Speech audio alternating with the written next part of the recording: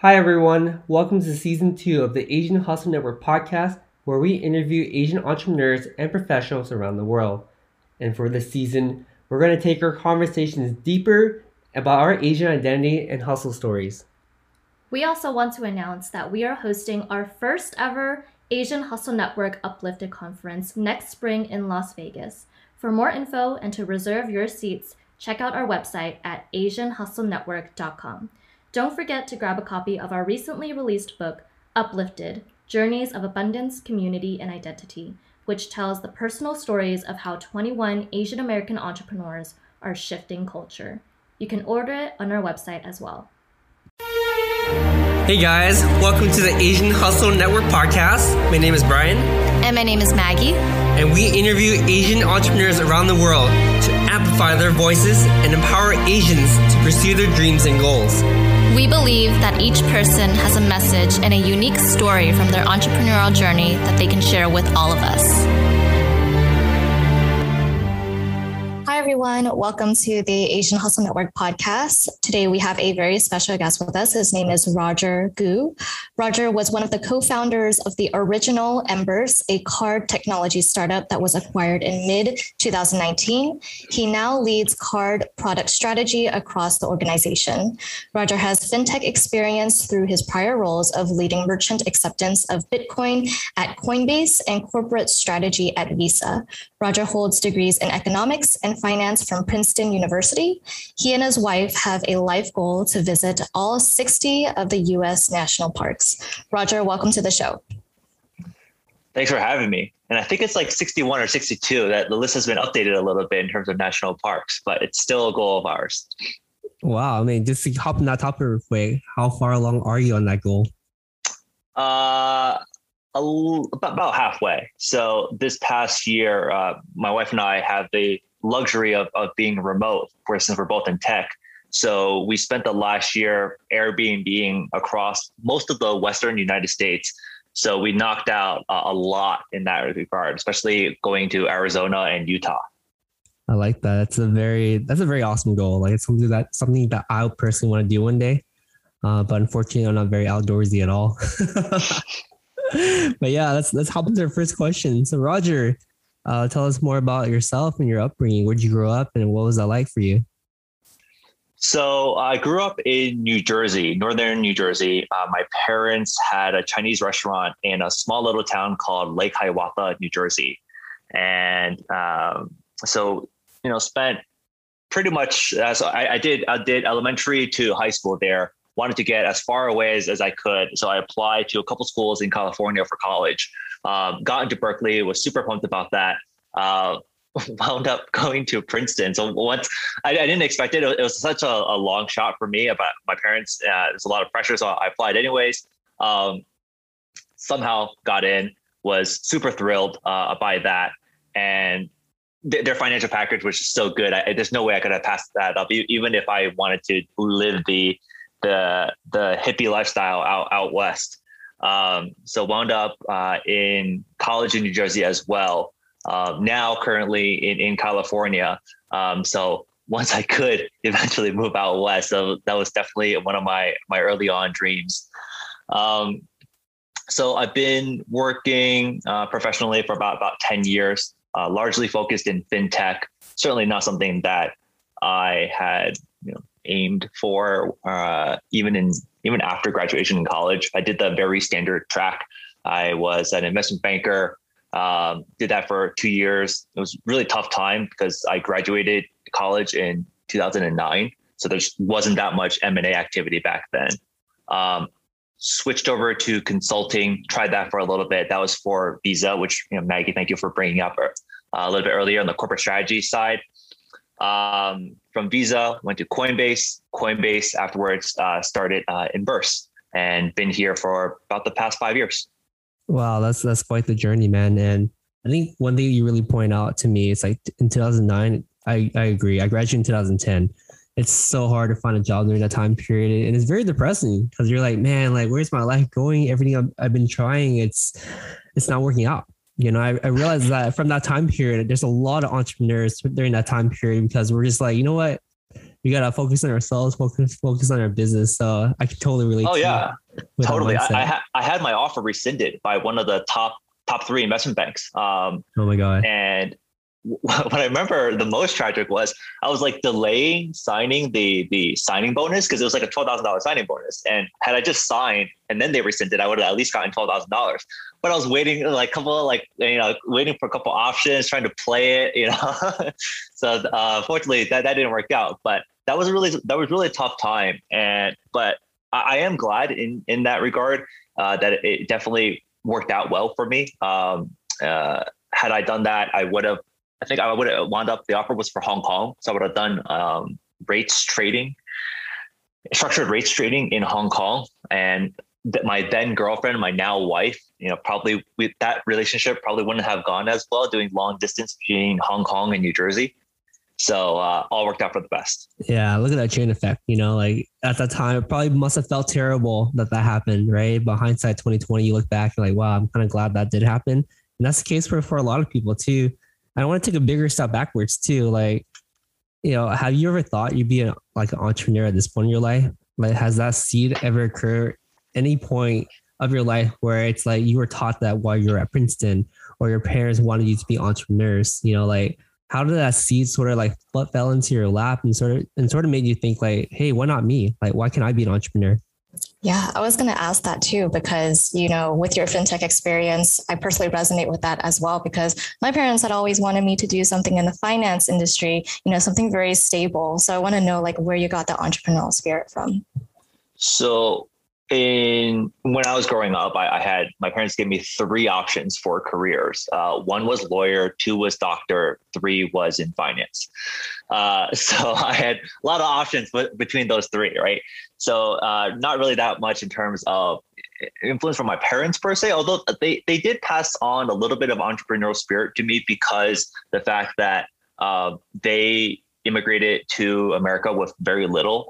And then they started a Chinese restaurant in this, small little town in New Jersey and just kind of grinded away they worked 364 and a half days a year. So the only day off that they had was the dinner for Thanksgiving. They took off. Every other day they worked. So I always had that drive, but like I wanted to do it better, right? Like I saw how hard they worked. I did not want to work that hard. It's like, okay, let me get ahead right now. Let me put in the work now into my studies so that I wouldn't have to work the way that my parents did, right? Like they sacrificed essentially for the benefit that I could, really take advantage of. So I wasn't about to throw that away. I was on a very stable career path, right? So it was investment banking for 2 years. I did consulting, Visa for 2 years. I think what essentially it wasn't like, oh my God, I want to start a new business. I have this like drive to start a new business. It was more like, I want my work to be meaningful. During that time, I remember distinctly, I saw this, now it sounds kind of silly saying it, but there was like a life calculator and it showed it to the seconds, right? So it's like a little countdown, but it showed it to the seconds digit. And so, a little bit of that was just like impetus, like, what am I doing? What am I spending my time on? And I created a lot of decks through investment banking and then as a strategy consultant at Visa. Like my deck making capabilities are fire. Right. My Excel skills, they certainly have deteriorated. But, back then I could make a model like no one else. So, I created all these models. I created all these like just really good decks, but did it really accomplish anything? Like was I leading any projects? Was I having meaningful impact towards the team's goals and, more broadly towards the company's goals? And I didn't feel that. So it was that drive that really made me try to start exploring something new. It wasn't, initially the goal of, I want to be an entrepreneur. I want to create my own company. It wasn't that at all. Yeah, I mean, that's extremely relatable to a lot of us. And I appreciate you breaking it down to like seconds in the time. So that just shows like your sense of urgency that you had. You're just at one point you stop and reevaluate your life and you're like, wait a minute, like what am I doing? I'm just making all these decks, but I want to have more impact. I think that's like the origin story for most entrepreneurs you have on the podcast. It's almost like, wait a minute, what am I doing in my life? Just take a step back and reevaluate everything, create that sense of urgency to create more. So let's quickly talk more about your time at Coinbase. I know like that was like probably the job before you started your company, right?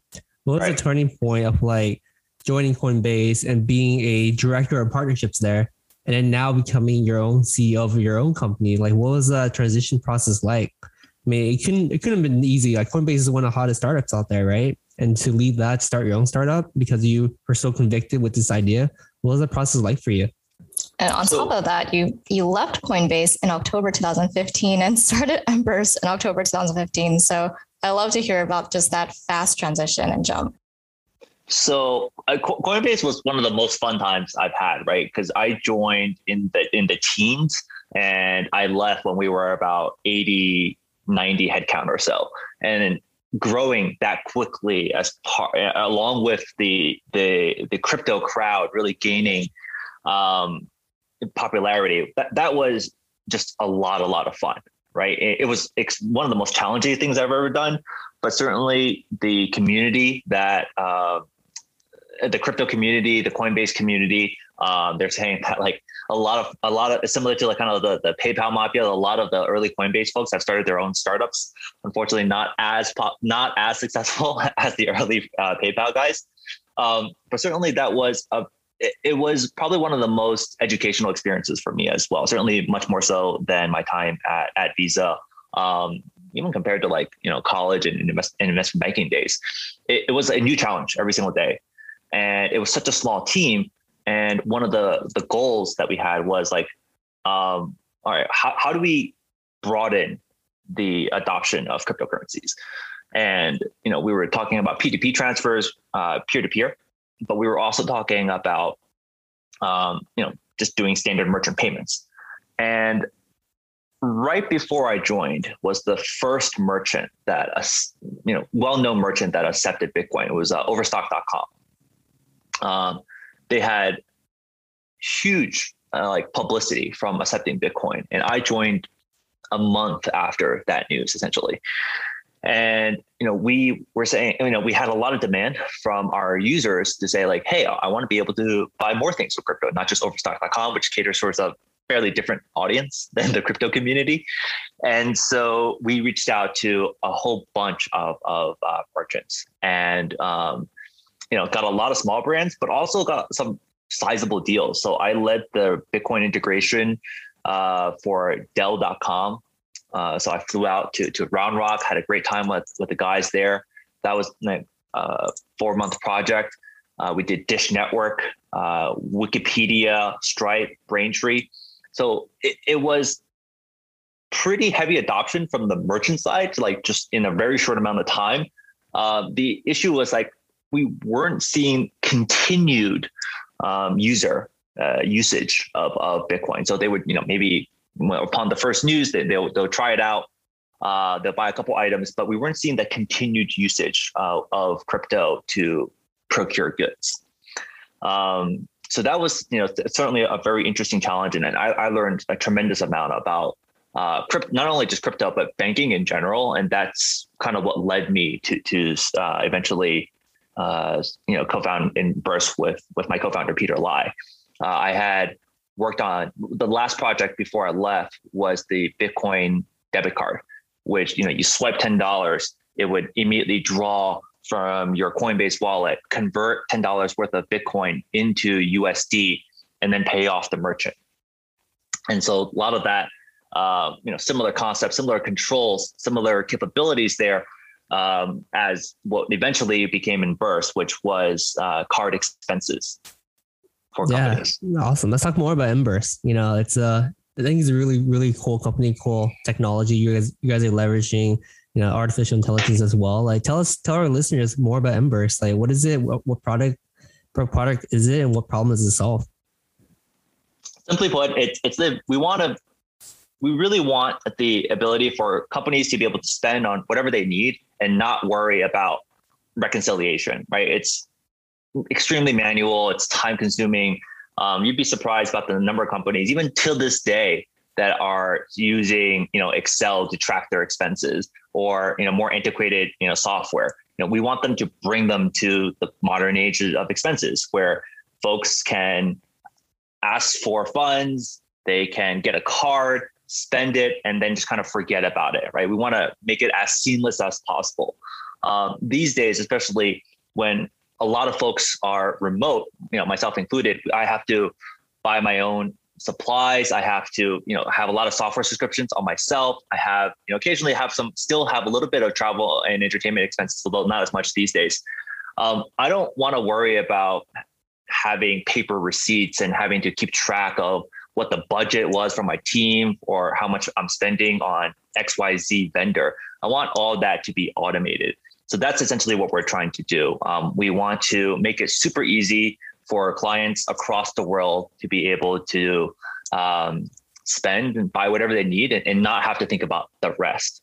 So my company was acquired in 2019. So we were originally just a card expense company. So we can create the card that has these technologies that limit you to what employees can spend on. So, I found it fascinating that the typical expense model, you give someone a corporate card, and Brian, I'll give you a corporate card, and here's an Amex. Oh, it has like a $20,000 limit, but you're only supposed to use up to like $3,000 at max. You're only really supposed to use it for travel expenses, and you're not really supposed to use it for any other time period except when you're actually on the road. Well, then why do you have a $20,000 credit card, right? Like that doesn't make any sense, right? And the employer, as the employer, I wouldn't know what you actually spent on until you submitted your expenses. And that could be 2 weeks after your trip, or, more common could be like 2 months after your trip, you would actually submit your expenses. So I, as a controller, I have no idea how much has been actually spent. I have no idea what you spent on. I don't know what the budget of the team is. So we thought it made much more sense for the employer to give you a card, or you to request a card specific for the trip. And other times, you have a useless piece of plastic that doesn't have, $20,000, maybe it has like $100 limit for when you need it, right? And it has limitations on the card itself to say like, hey, I can only use this for United, Marriott, Airbnb, Uber, Lyft. I can't use this at Best Buy. I can't use this on Amazon. Whereas before, it's all manual, right? Everything is just like someone kind of just looking over your expenses, looking over your receipts, seeing if items match. That's really time consuming. And given our current technologies, that's completely unnecessary. Oh, I love that. It makes so much sense because like Brian and I, we used to work in corporate, and I know Brian used to go on a lot of trips, business trips. And when I went on business trips as well, it was so frustrating to see like, okay, what can I spend this money on? Right. And like, how much money did I have? But at the same time, it's like, you can charge it on anything, right? You didn't really have a limit, but they told you like, you can only use it during this time frame and you can only use X amount of dollars. And it was just so like tedious to like look through it. And then they tell you to submit your report like a week after you come back maximum, but then a lot of people don't submit it until like 2 months later. Right. And that actually prolongs, the process of reimbursement. You have to go through like Concur or Expensify. It was just so many steps. It was so complicated. So I love what you're doing. I did read that you went through this whole process while building the platform, that you spoke with like dozens of CFOs about how they decide between like personal cards or corporate cards. I want to know what type of research you came to a conclusion with for that, survey, and what you learned out of that experience. Yeah, let's talk about the product market fit. I think that's very important, especially as an early stage founder, right? Just trying to figure out like, I'm pretty sure you got like a lot of advice from like a lot of people that you talk to. Like, how do you determine which one sort of fit into your vision and which one should be the next logical step for you guys to build? Because, at the very beginning, there's not a lot of resources that you have. So how do you determine that process? So we definitely did a lot of interviews, but I certainly had my own convictions as well, from my own prior experience. So Maggie, to your point, from being in the corporate world, like one thing that used to really annoy us and that I used to take advantage of as an investment banker was one of the perks was if you stay past, I think it was like 6:30, you get to expense dinner and then you get to charge it to the client, right? So what would we do as analysts? Of course, like every single day, we would wait until 6:35 and go buy dinner, send that off, and then, work a little bit, 30 minutes, an hour, or whatever it is, and then go home, right? You kind of take advantage of that system. And then someone would manually check my receipts and make sure that like, oh, okay, well, this was 6:35. It's after 6:30. This is kosher. Oh, this was 6:29. No, that's not kosher.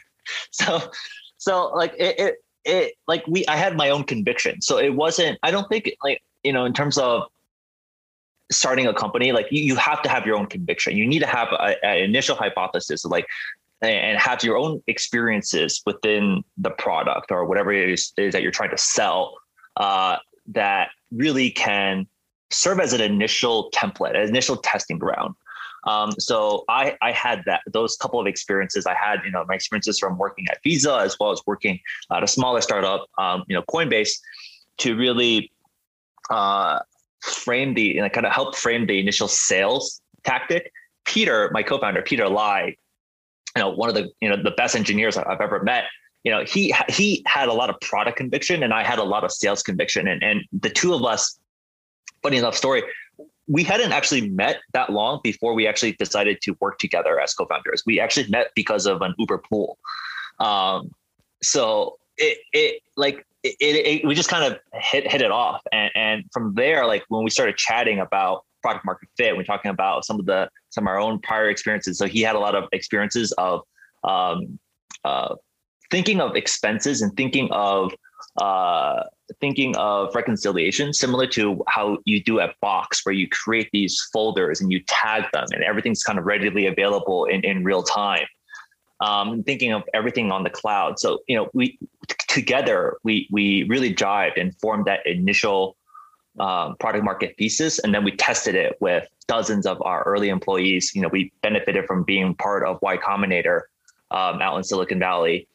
But we also begged our friends and family, hey, can you please use this product, right? Of course, I hit up Coinbase, I hit up Brian, and I was like, hey, like, I know I just left, but like I got this new thing, can you please give it a try? And he was really gracious enough to actually, give us a try for a long time, actually. So it was a lot of scrap together, but to your point, Brian, of like having product market vision and knowing what we were doing. We had a little bit. We had some inclination. I think you need a little bit of a hypothesis, but like beyond that, it's a little bit of a guessing game until you hit it off, right? And those months or even years were quite a struggle. Yeah, that's a really good point. I think when you're first building a company, it's all about your own personal conviction, right? Because you're building something that no one else can see except for you. And you have to fully believe that this is your vision or hypothesis that you're turning in the right direction. And as you keep moving, I don't want to get all spiritual here, but like the universe sort of just helps you along the way, like meeting the right people, hearing the right advice, just seeking out the right opportunity because you want that vision to happen so badly. So I think all that sort of factors into like the founder's journey. And let's quickly talk about the founder journey as well. As you mentioned, you met your co-founder through a Uber pool. Like, as we know, working with a co-founder, you're practically getting married with someone else. You practically got married with him after one date in a car ride. Like, what was like, how are you guys able to work together so cohesively? And more importantly, how are you able to solve your differences in a way that wasn't very destructive for the vision and the idea of the company? So it's easy for you guys to say like, look, I'm done. Like we're not getting along. Like this idea is not going to happen. Like we're just going to walk our separate ways because we barely know each other. Right. But how do you guys continue to form your bond and set yourself so you're so focused on building these companies together? So one thing that contributed as simultaneously hindered that ability to kind of work together was kind of our stubbornness and our conviction. So both Peter and I, like we knew that this had potential. And so like we were just like really stubborn, like we're going to figure it out. We're going to make it work. Certainly there were lots of times where we clashed, pretty heavily. So I am very thankful for Peter in that early stages of being patient with me. I also thank some of the coaching that we received. So both of us, we found an executive coach. Both of us had strong mentors as well as friends and advisors. Our early investors at Tejman Mar really helped us out as well.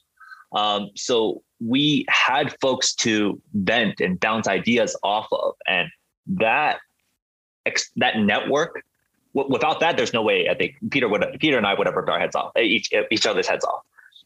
That external network was truly like necessary. Like I am also astounded at the fact that sometimes like I meet like a super successful sole founder.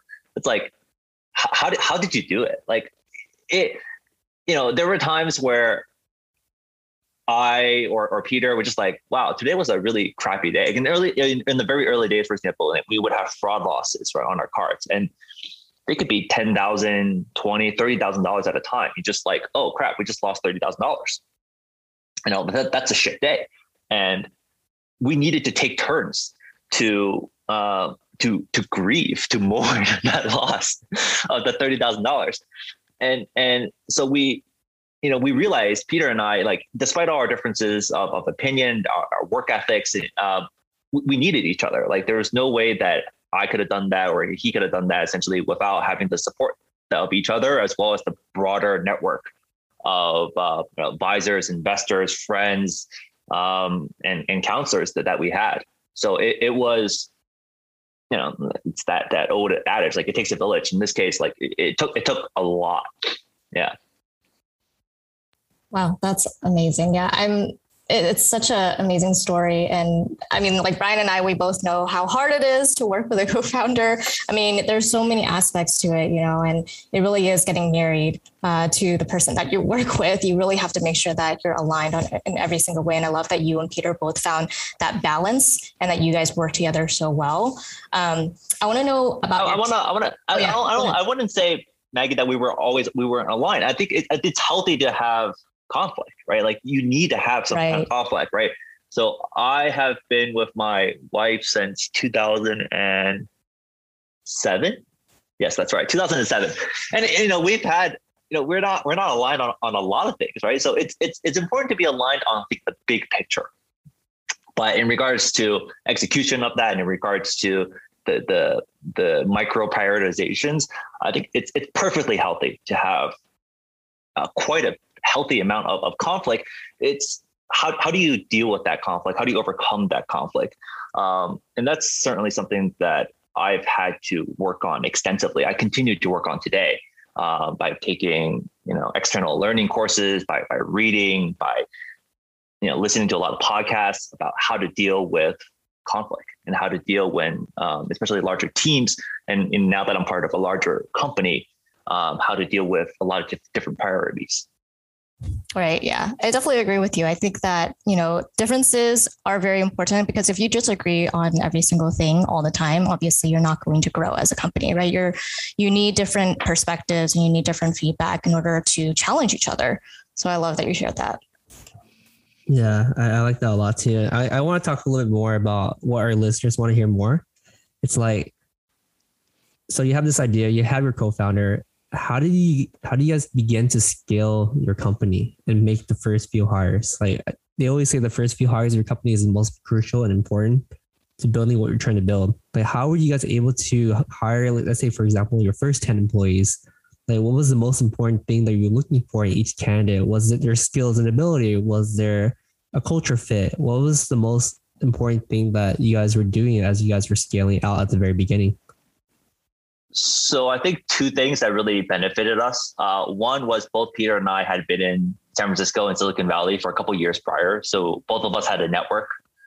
So we knew folks that were, just through professionally as well as our personal lives. We just knew folks that were like, hey, they're not being challenged, or they're just looking for something new. So that really kind of benefited us, right? So we'd be like, hey, I know you're working on blah, blah, blah, blah. Like, come check out our office, have some coffee, just kind of hang out with us a little bit. And then just kind of slowly over time, like, hey, why don't you try contracting with us a little bit? We'll pay you. And just kind of ease our way in. And then suddenly next thing you know, like, oh, they work for Emburse now. So that was a really good strategy of ours. So we definitely benefited from that. In regards to kind of early hiring, one of the things that we did at Emburse was something that I learned from Coinbase, which was the concept of an extended work trial. So, you can interview folks for a couple hours a day. But what I really liked, and once again, I learned this from Coinbase, was, have the candidate come in. It could be anywhere from 2 days up to a week. We would pay them for that time. He or she would have to take some PTO, certainly from their existing job, but they would work on a project. They would work on some kind of concrete task that any intelligent person would really be able to finish within that allotted time period. It allowed us to really get a sense of like their, the candidates' work capabilities, and as well as like actually test their production, as opposed to like, just look kind of their resume and like, what could you potentially do? We could actually see a work product they could present off of that. And then most importantly, Brian, you asked about culture. Well, it lets us actually hang out in the office. It allows us to have a couple meals together, have some coffee or some beers together, and really bond over that non-professional work setting. Because what we didn't want to do was just hire more Peters and more Rogers, right? This is actually a problem of ours that we identified early, like just being Asian American. Both of us were Asian American males. One of our like 2 hires after that of the 5 were also Asian American males. We're like, crap, we don't want to only hire Asian American males. So, we really tried to diversify and just wanted to meet new people. We didn't want to just assess people that had similar culture fit, as in like they bonded, they jived well with us, they had similar backgrounds with us. We wanted people with different experiences that could really fit in with us, like regardless. So that work trial experience is something that I highly encourage, right? It doesn't have to be a week, which is what we did in the very early days. It could be a day, it could be 2 days, but I think that type of screening also helps out the candidate, right? They can get a better sense of like, it's essentially day one on the job. They can get a sense of like what the team is like, and what the culture, quote unquote, is like. And also just get a sense of like, how hard do these guys work? And in interview questions, when you're hiring, like, that's really hard to like be true. Like, how do you know the other side is really being truthful about it? You have so much asymmetrical information there. I love that. I love that you brought up that you noticed that the first 2 hires were of Asian descent and they were male as well. And, it's very, very easy to, bring on hires that, look like us and sound like us, because I think that's just our natural instinct. We have just a natural bias towards that, right? But I love that you diversified and you looked outside of the box and brought on people who were different, and I think that's very important to bring in different perspectives and dynamics and everything like that. So we want to talk about the acquisition in 2019, mid 2019. I think a lot of listeners want to hear a lot about this as well. Tell us about what that process looked like, what you went through throughout that whole process, and how you have seen Emburse grow from prior to the acquisition to now. Before we get there, I want to ask you, what was the first thing you were thinking? You're like, oh my God, we're going to be acquired. Or like, what was that mindset where it was like, oh man, we might be acquired. I'm kind of sad. Like, what was your first initial thought? Yeah, it was honestly like, I think I flipped between those 2 thoughts, exactly what you just said, 100 different times. It's like, oh my God, we're getting acquired. I don't have to worry like about having to potentially like just crash and burn. On the other hand, it's like, how do I know like this acquisition is going to work well? Am I going to still be able to retain my team? Am I still going to be able to do impart my vision? And Peter was having similar thoughts, right? Like, are we going to be able to still carry out what we wanted to do from the early days, from the onset? And we just kind of flipped back and forth between the 2.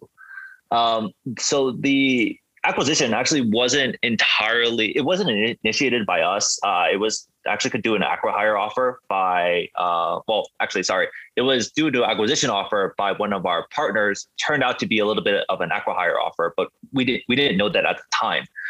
So, we had worked with X partner for quite some time. They approached us saying that like, hey, like, we like working with you. There's good team fit. There was good product fit. And so that's kind of what was the impetus behind that. It was good timing as well, because we had been doing these corporate card expenses, but we didn't know So one of the things what we were weak on was that we had this corporate card that you could give to your employees and they could they can spend on that card, right? And we would reconcile all the expenses on that card just fine. The things that we didn't do well on was like, okay, but what if someone had to use their personal card and they have to submit for reimbursement? And then how do you take all those personal card expenses and how do you then get those transactions over to QuickBooks or NetSuite or Intacct, all the financial software on the back end? So we didn't do a good job with addressing those points yet, right? It was like, okay, if we're going to scale, we would have to address those 2 points quite quickly. So once we got an initial acquisition offer, we just started started having a couple conversations with investors, having a couple of conversations with advisors. And they said like, hey, like, market's pretty good right now. This was early 2019. They're saying like, what's going to enable you guys to grow the quickest, right? What is going to be able to, like, what do you guys want to focus on? Is it like the core card? Do you guys want to build out, to your point, another Expensify, another Concur, another Certify? And, we didn't have any great ideas on like how we could vastly improve that system. In fact, I had used Abacus over at Coinbase, and I really liked that system, and I actually kept in touch with one of the founders there, Ted Power. And when we got the initial acquisition offer, I reached out to Ted, and I was just like, hey, like we're thinking about this. And I wasn't reaching out to him initially to think that they could be a potential suitor as well. I just kind of really wanted to get his advice. Because we weren't that good with reimbursements. We weren't that good with the accounting integrations. So I really would have wanted to just get his advice there. And one thing led to another. And, he was saying like, hey, his company was acquired by what was then called Certify Chrome River, which is all owned by this PE company called K1 Investments. And they were potentially interested. And suddenly we had like two potential suitors. So I was like, oh, this isn't bad. And, during that time, Brian, to your point, it's like, were we really looking to sell? Were we kind of evaluating? And something that I would recommend to, for folks listening, commit to one. You can't run a business fully while also trying to sell a business. Like, and you do a half-assed job at both, and that's not good, right? So if you're like the Silicon Valley advice, so if you're raising, just kind of limit it to 2 to 3 weeks and try to raise during that entire time period. Similar to, I think, if you're trying to sell. Luckily, Peter and I kind of had split responsibilities. I told Peter, you run the business. I was going to try to sell the company, right? It was a really awkward time because this was when we were all in the office.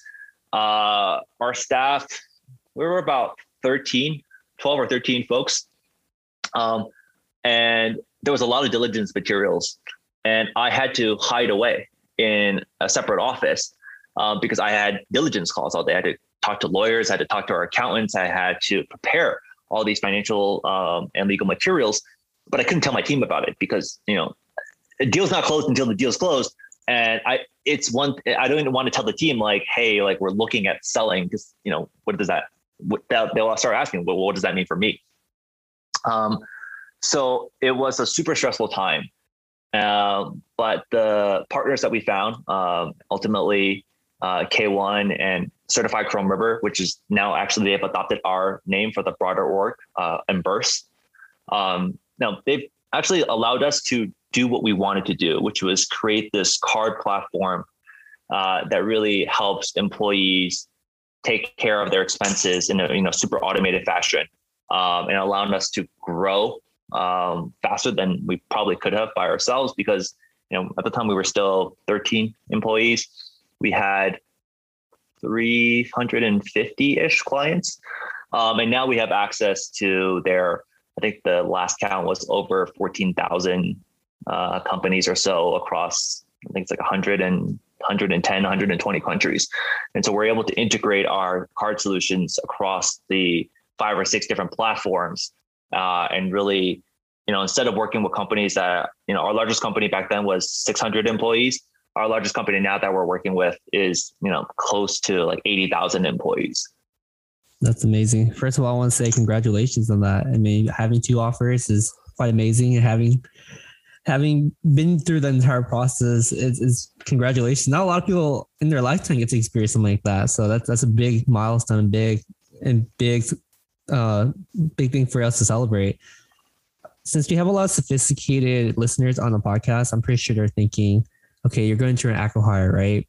So as you're going through your acqui-hire, what are a couple of things that you have done differently now that you know what you do know, right? I think the first thing is like knowing that you're able to still build on your vision through an acqui-hire is definitely number one.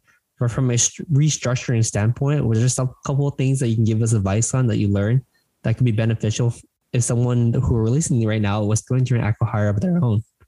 So I kind of ask them like, what is important to them, right? So we rejected kind of what turned out to be the first offer because it was kind of a pure acqui-hire. And how I would differentiate between acqui-hire versus kind of a little bit of a smaller smaller mid acquisition size, which was more in line with what we were doing, is like, do you get to pay back all your investors, right? Typical acqui-hires, you retain all the employees and they have slightly higher, they'll have a signing bonus, or they'll have slightly larger equity packages than regularly hired employees. We had a lot of friends and family that contributed to our multiple seed rounds, and we felt that it was important to make sure that they were all paid back. So, we prioritized that. Like, we wanted them to get something.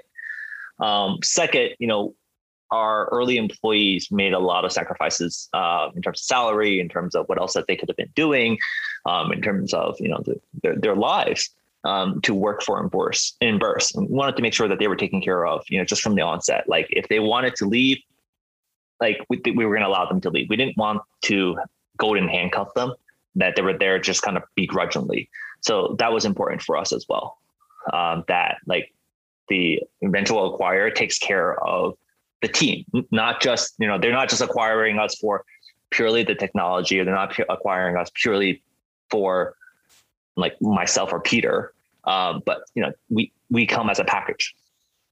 And lastly, like Peter and I worked our asses off for years as well. We want to be taken care of course, as well. But we were okay in this case with a little bit of a delayed gratification. We knew what we were getting into. So, in terms of, you have to consider all those factors when considering when do you want to be paid out? Is it immediately, later on? Is it cash? Is it stock? Is it, are you handcuffed? Yes or no? Like, how long, vesting schedules? So those are all factors that it's good to have your own prioritizations kind of set out before you engage in negotiations with the buyer. Like, know what's important. Thanks for sharing that, Roger. You talked about you and Peter working your asses off, right? And you definitely wanted to be taken care of as well, which brings us to our next question, which we really like talking about this as well in this podcast, is we want to know how you manage your mental health, as an entrepreneur, going through an acquisition. I mean, there's, scaling and building your business to such a large scale. I'm sure that, there are times where you feel extremely stressed out, or you feel like, there's just a lot on your plate.